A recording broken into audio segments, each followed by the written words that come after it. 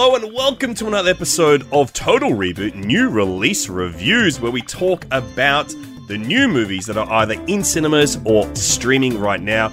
This week, we're going to be talking about a pair of movies that you can and perhaps should catch on the big screen right now across Australia. My name is Alexi Toliopoulos, and joining me for these two reviews this week on the show, it is Blake Howard. Hey man, hello Reboot Rats. It's so great to be back talking to you about fresh new releases this week. And in fact, one of them is kind of a reboot.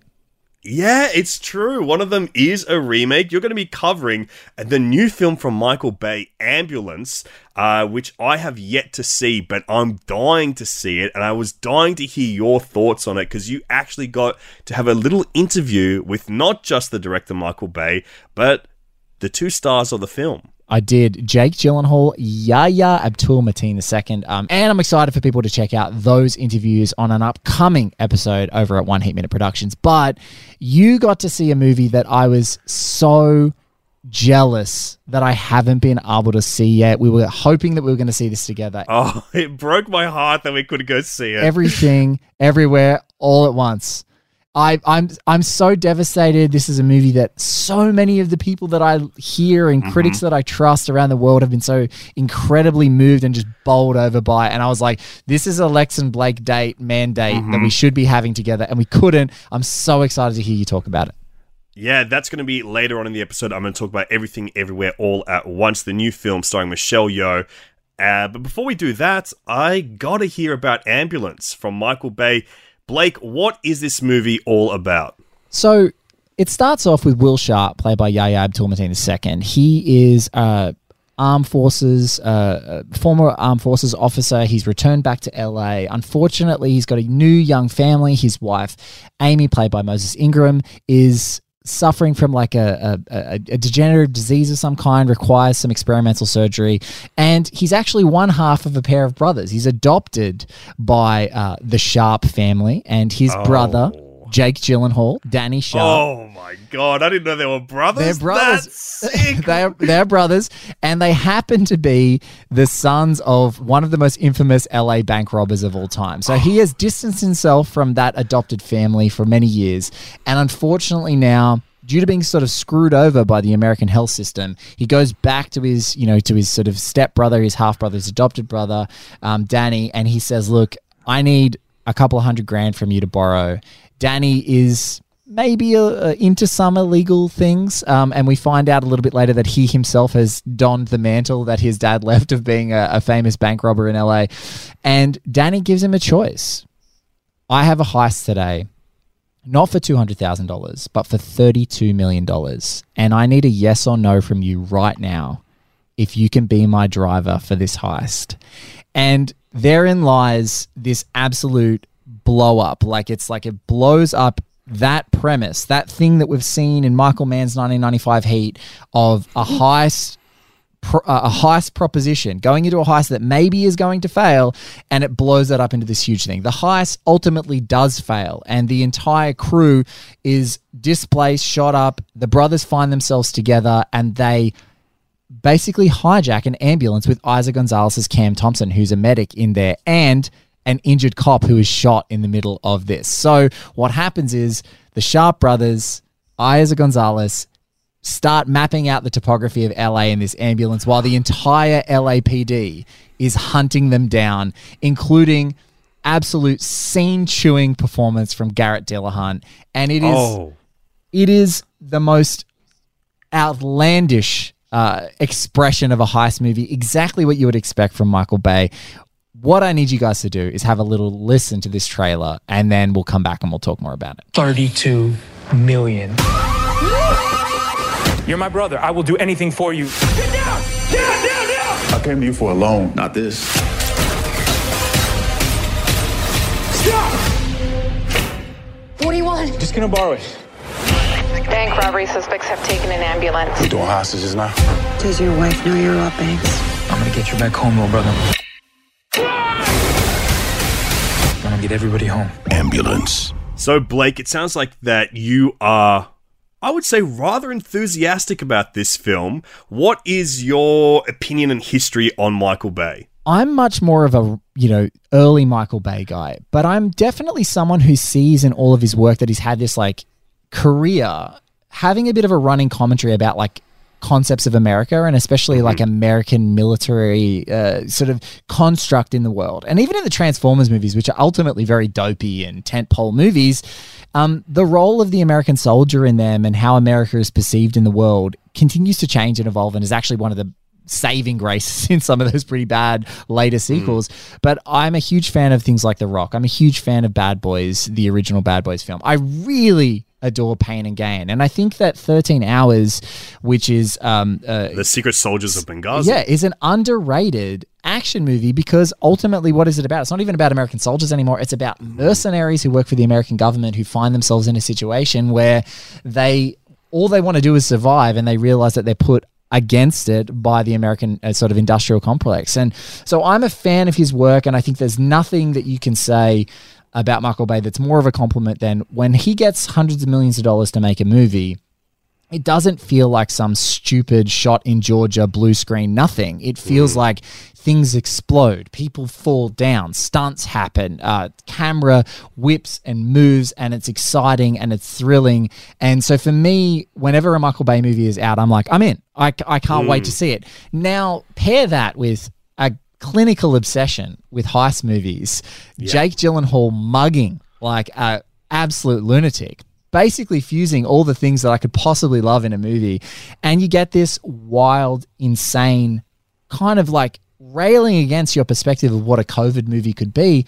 And it's this huge, epic sort of expansion of what some heist themes are. Like you see bad getaways, you see things where people run away, and it's that this heist is doomed to fail from the second we get this proposition. And what's so wonderful is just seeing them try and patch together a way out. Even if you feel like there's no way out of this situation, patch together a way out and use the cover of an ambulance and a ninja police officer as the only way that they can find their way through LA. And Michael Bay's shooting is terrifying. The militarization of the police is one of the scariest things I've seen depicted in a movie. It's wild, it's bombastic, it's silly. And it is just some of the most crazy shooting you've ever seen, especially with drone footage. There are times where, you usually see drone footage and you associate it with this very still, omniscient sort of viewpoint. Michael Bay is firing drones at car crashes through explosions. And it's just one of the most kinetic, fast-paced, just enjoyable thrill rides that I saw in a cinema. And I would just totally emphatically say, you have to see this thing on a big screen. It's wild. Yes, it has its contrivances that we see in many different heist films, but hell yeah, is it entertaining? Hell yeah, the stakes crazy. Are the actors just jawing at the screen? It's just wonderful. And also, in so many movies, I'm sick of fake helicopters, Lex. I can't stand fake helicopters in movies. And in this movie, Michael Bay has Yahya Abdul-Mateen driving an ambulance at 55 miles an hour through the LA River and has helicopters buzzing 10 feet away from Jake Gyllenhaal hanging out a window, firing automatic rifles. It is just lunacy, and it's my kind of lunacy. So I really thought that this movie it was just so fun. The stakes get increasingly ludicrous, obviously, as you would expect, but man, it's tense. Man, it's crazy. It does this really great tension modulation between like micro, like you're in a box of the ambulance, and then the macro of LA, this huge city, and it like maps it out like correctly.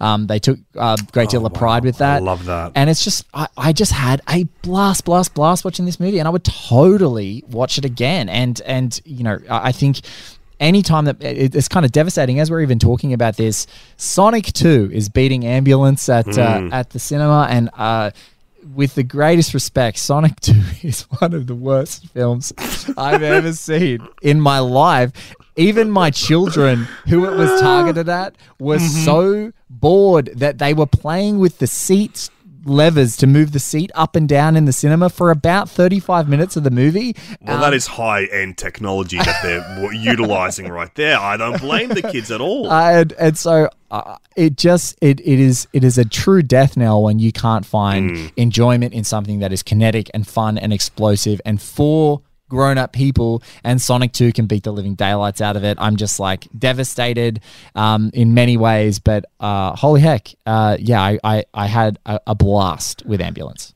One thing that I'm curious about, Blake, is I'm kind of I guess I'm not really a Michael Bay guy. I think I just came around of that era where he had just fully transitioned to Transformers, and that just like never connected with me. I think I only ever saw like 3 minutes of one Transformers movie on TV, and I'll be honest, at my freaking weed dealer's house when I was like 20 years old, and there was just like a clip of it on TV. You were mandatorily required to show it at when you were dealing weed. I just want to say that was part of the policy at the time. Yeah, I understand.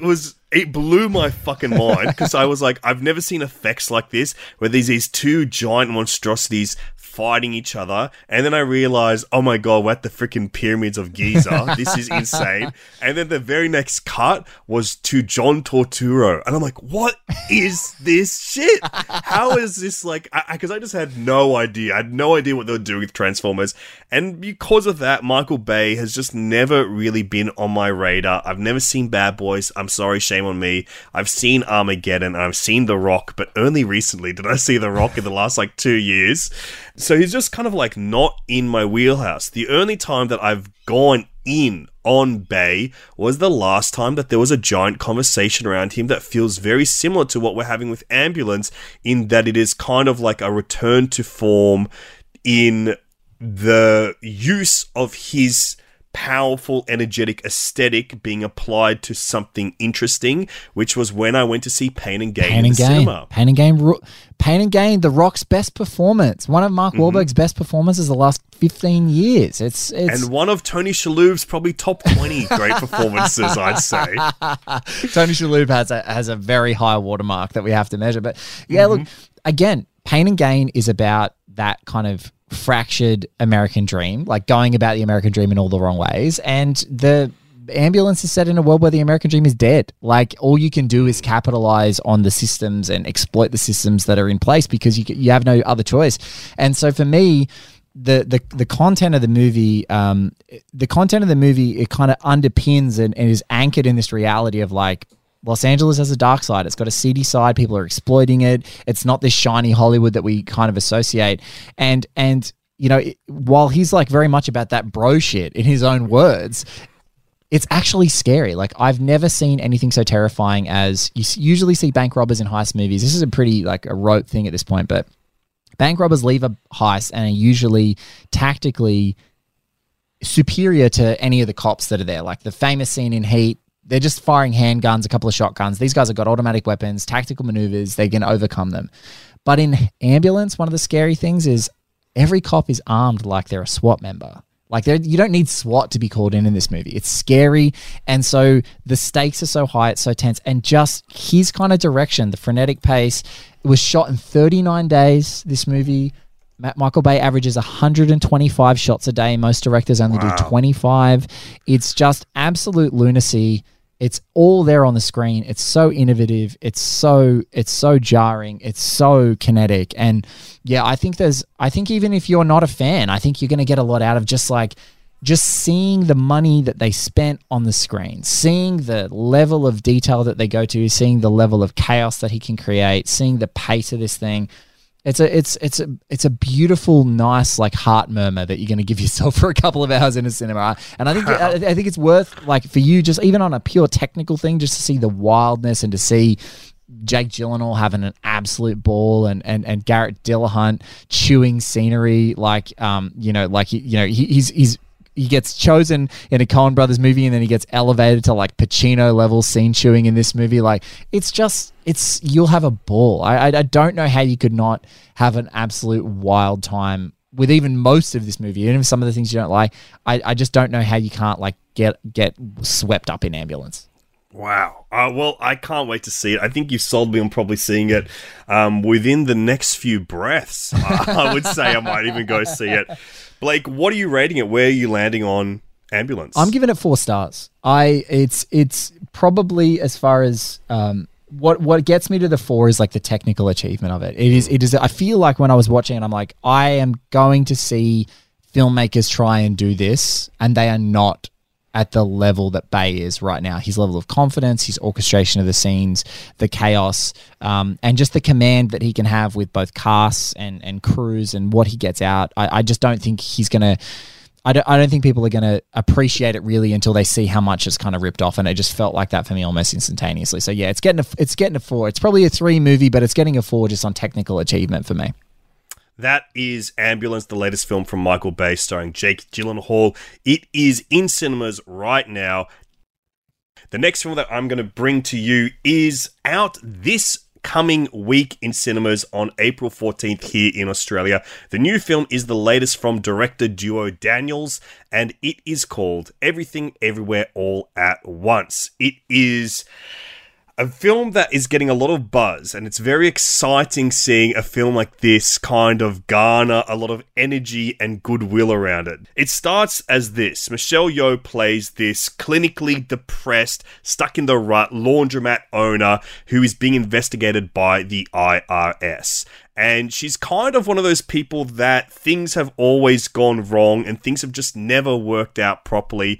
And she's had these hopes and dreams, but they've been quashed and crushed. And her husband, played by Ki-Hai Kwan, who we know as a child star from Short Round, the baby. Temple of Doom, Short Round, is her very kind, sweet, and caring husband. Basically, everything is going wrong for her all at once, if you will. And then suddenly, out of nowhere, there is a rupture in an interdimensional space-time continuum where the multiverses verge together all at once, and her potential in the world and the multiverse at large, everything hinges on her potential to be something like the One. I'm very excited to dive into this one, but let's have a listen to the trailer first. In the multiverse, you can live up to your ultimate potential. What's happening? You discovered a way to temporarily link your consciousness to another version of yourself. Accessing all of the memories and skills. It's called verse jumping.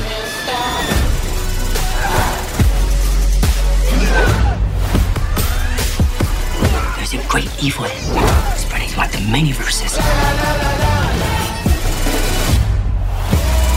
And you may be your only chance of stopping it.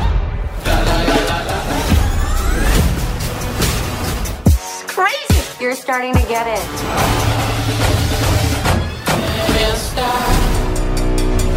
All right, Lex, the Daniels, their last film that they did together was truly an absolute scream. It was Swiss Army Man, starring Daniel Radcliffe and Paul Dano.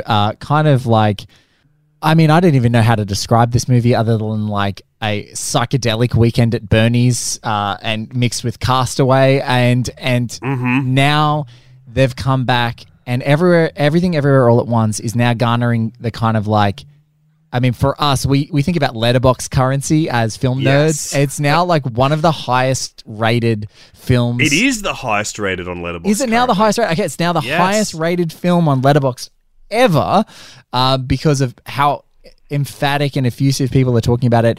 Please dive in and tell me that it lives up to some form of this hype. There is a lot of hype around this movie. I think that I was weirdly very fortunate with this film because I did not really connect with Swiss Army Man, the last film from the Daniels. I think the mix of whimsy and the small scale just didn't quite land with me. But Everything Everywhere All at Once is something I am extremely enthusiastic about. I was completely ensnared in this movie. I think that it is one of the most exciting things I've seen on the screen in quite some time, because it lands just at this right moment where there is a lot of knowledge and love for this freaking idea of the multiverse in a very mainstream way like we've never seen before. Of course, like the last two big Spider-Man movies have hit so hard, and they've both been multiverse movies. Yes. And then we've got a new Doctor Strange multiverse movie coming out very, very soon. So I think the public at large kind of has some kind of inkling for what the idea of a multiverse is. And now we can have some flippin' freaking fun with the idea. And this film captures all that and so much more. I think what really speaks to me about this film is the Daniels have like such beautiful frenetic energy with their filmmaking, kind of like what we were talking about with Michael Bay earlier, where they have a very specific tone that they hit, and the way that they get there is even more specific in that it kind of captures slapstick with slapstick camera. Like the camera feels slapstick and energetic and playful and whimsical, and it being applied to a film like this feels like a real perfect match for me. But what really gets me with this film is that it all hinges on very, very real stories and real conflicts, and then is extrapolated out of them, but uses the stakes that we feel as real people that navigate this world and the conflicts that we have in reality in our real life. The central conflict of this movie is a mother-daughter conflict. We've got Michelle Yeoh, who puts so much pressure on her daughter, Eleanor, played by Stephanie Hsu, and it captures this feeling that I've talked about a lot, which is the intergenerational conflicts that you have with your parents. There's something about them that very deep down and overtly to like the interiority of your own life that conflict feels like mythological. Yes. Because it's like you're grappling with time before you even existed in this world. Yes. And that's where those pressures come from. And it's something that I've felt very strongly about, personal conflicts in my life. Everyone has those conflicts with their parents. And we're both ethnic kids who grew up in like sort of migrant families in inner Western Sydney, and you have a look at the generational gap that's right in front of you, and they could, especially your grandparents and your parents are a little bit closer, but your grandparents feel like light years away from you. And especially in this movie, you've got the all-time great character actor. I put him in the top 10 all-time, James Hong, playing the grandfather. And that conflict is all there bubbling up. And I think that this film and the Daniels understand that mythological element to that conflict. And then to extrapolate that deep-seated feeling that these conflicts are from another realm, to then extrapolate that into a hybridized martial arts action movie, split dimension bending and hopping film, where there are multiple versions of the same person inhabiting same and different bodies and different realities, is a pure stroke of genius, because it has this complex narrative around it, but at the heart, it's a multi-generational conflict of interpersonal relationship inside a family.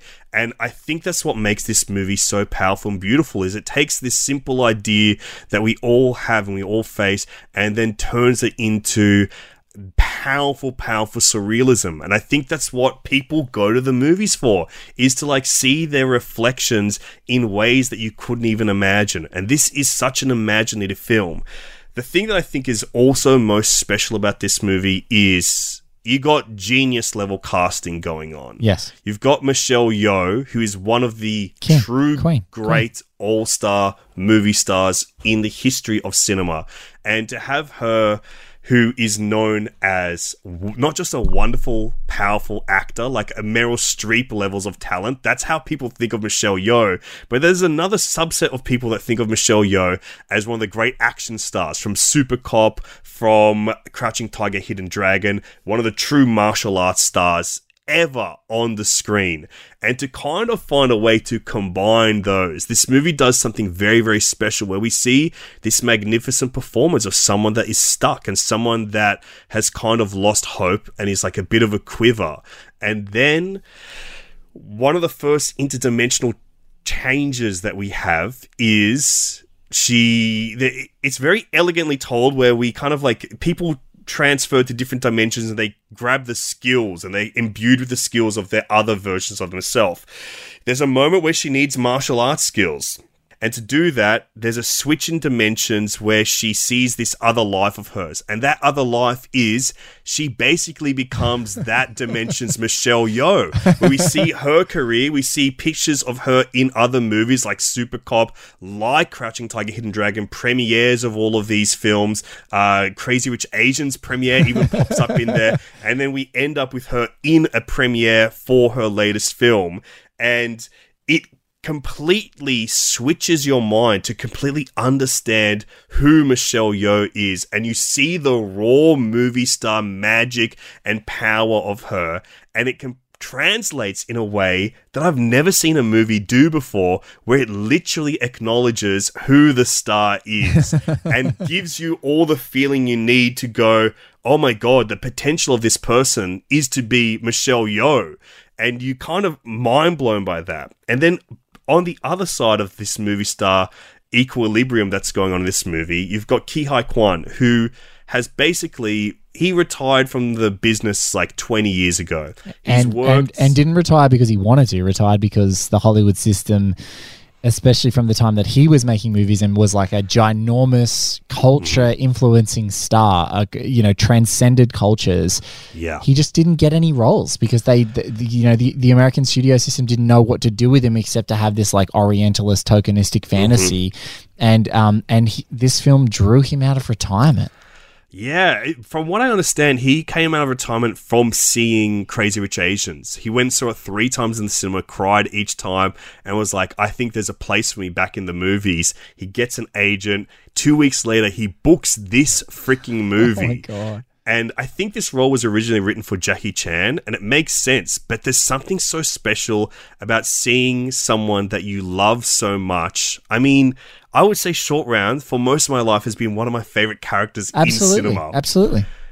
I love that character. I connect with that character so much, and there's so much sweetness and kindness to him, and that is so present in his return to the screen. But also, he's like a martial artist. He's worked in stunts and second unit and like stunt coordinating direction and basically in the industry in the interim. And now that he's back on screen, we have like the full force of him, where he has this so much tenderness and sweetness and kindness and that hurt that you remember so much from Short Round. It is all there in this like elegant adult form with this amazing stunt work backing it up now. It is the true understanding of how someone's presence translates to the audience as well. It's a magnificent performance, and I think that hopefully I'd love to see both these performances be honored come this time next year when Oscars turn back around. I think they are both that good and that exciting. And this film, it reminds me so much of what we would talk about when we talk about the way The Matrix landed, where it is like this English language love letter to Asian cinema, really, that I've not seen since the likes of The Matrix. But more so than that, it feels so esoteric. Like, the influences aren't just like the Michelle Yeoh films that I've talked about earlier on, like Crouching Tiger or Super Cop. But then there's sections that not only look like Wong Kar-wai films, like In the Mood for Love, Chungking Express, or 2046, it kind of actually captures some of the feelings of those films too. The way that we kind of like jump around, they're almost like jumping through different genres and different types of movies. And there's a strong portion of this film that completely homages the work of Wong Kar-wai in a way that is so clever and so tender. It captures those tender feelings. Obviously, this film also owes a lot to that kind of kinetic blend of slapstick, goofy humor and fast martial arts of Stephen Chow, like Kung Fu Hustle. But there's also even stuff that feels like homages to that really weird, esoteric kind of Asian cinema, like Satoshi Kon's Millennium Mindfuck anime films. This is really, really special. It's such an interesting blend.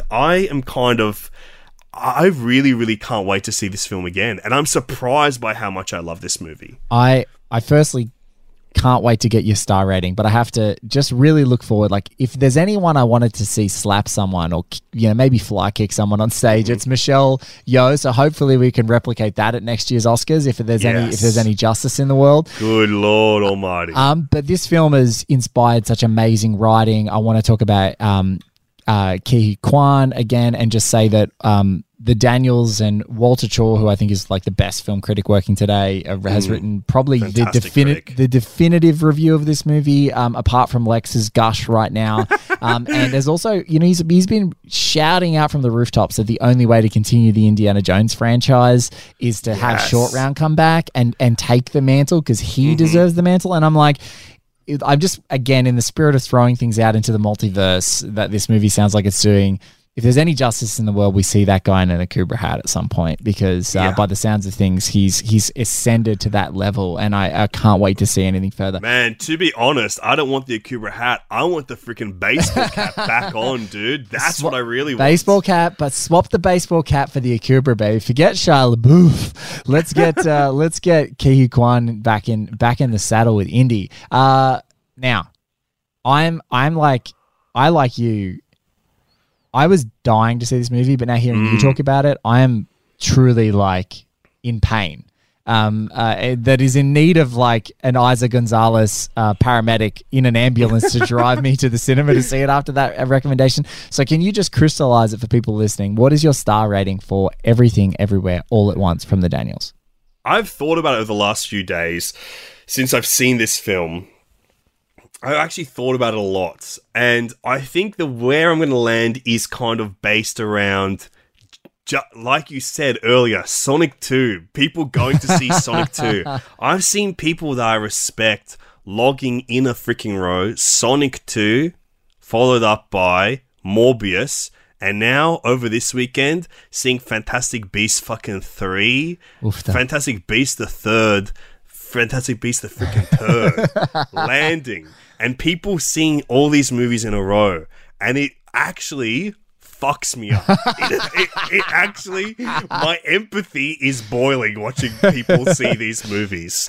So I think where I really do land on this movie, Blake, I am giving it my very first 5-star rating of the year. Whoa. Yes, because I am really enthusiastic about this movie. I really, really am. But seeing if I can just make this movie be more on people's radar and be something more that they have to go check out, I'm gonna fucking do it, bitch. And, I just want people to see this on the big screen, and I think this film really has the potential to be a big blockbuster because it captures the same feelings and things that we go to see, like those fucking Marvel movies to go see. You want the like spectacle of interdimension jumping and action and beautiful choreography and intertextuality, which these freaking movies love doing to each other. Yes. And also to see fucking movie stars. Yes. And to me, Michelle Yeoh is a definitive movie star. Ke Huy Quan, thank God, with this movie in his belt, he's a fucking movie star. James Hong, one of the great character actors of all time. To me, he's a fucking movie star. From Chinatown to Big Trouble in Little China. And literally, Jamie Lee Curtis is in this movie as the villain, and she is a fucking movie star. Yes, yes. I can't wait to see this movie. I am so dying to see it, and by the sounds of things, I might have to do a double up and just buy 2 tickets to back sessions and just go, give me 2, baby. I'm going in twice. But I can't wait. Maybe we should just go see Ambulance. I'll see it again, and then you can see Everything Everywhere All at Once. We'll see it together. That would be what a night. That is a freaking night. That's a day. They're not short movies either. That's pretty much a day, actually, not just a night. But that is both of us recommending Ambulance and Everything Everywhere All at Once, both in cinemas this week. Do check them out. In the meantime, you can hear more from Blake over at One Heat Minute Productions. He has got an interview coming out soon with the stars of Ambulance. I do. They're first going to appear in the final episode of Zodiac Chronicle, the 24th episode that I've been nursing for now the last few months to hopefully get Jake Gyllenhaal on the record for that. And you freaking did it, dude. And I did it. So there it is. But right now also, if you want to hear an extended chat with me and Michael Bay, Katie Walsh and I do a special episode of Miami Nice where Michael Bay talks about the movie, and it was such a treat to talk to him because he is absolutely everything you expect that Michael Bay would be, and it was such a blast. So if you guys want, if you dig Ambulance particularly and you like your Michael Bay, check it out. And I know that from my non-film geek friends, speaking to Michael Mann, didn't matter. Speaking to Paul Thomas Anderson, questionable. Speaking to all of the wonderful people that we've spoken to on the show, but when I spoke to Michael Bay, there was some serious love in the chats coming through. Like, oh, dude, The Rock, Pain and Gain, I fucking love Michael Bay. I'm like, all right, well, so maybe there's some people like that. You reboot rats who are out there doing it. And also, sorry, Ambulance is a remake technically of a film called Ambulance, a Dutch film, but it is they are wildly different concepts. As you would imagine, one of them is kind of steroidal and crazy and over the top, and that's the Michael Bay version. And so I think that if you really, yeah. That's the Bay version you were talking about?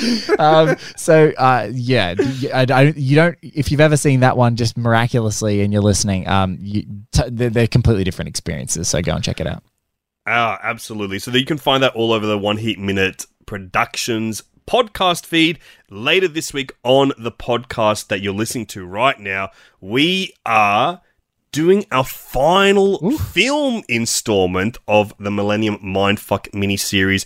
We are talking with the dudes from the Weekly Planet on the film Dark City. Oh my God. From Greek-Australian Sydney-sider, Alex Proyas. And you can imagine that me being Alex from Greek origin who lives in Sydney, I got some big-ass opinions on Alex Proyas. Yeah, from this dark city. Look, and this has been a ripper series. I know you don't often get the gush. It's been a great mini-series so far. Some hilarious guests. Just tip-top. Millennium Mindfucks all over the series has been terrific. Yeah. I can't decide which is my favorite yet, but I can't wait for this one. Oh, man, this is a good one. And I would say we're going to do a wrap-up episode after it. We're going to kind of dive into the themes of Millennium Mindfuck and talk about the movies that we missed and couldn't quite find a space for.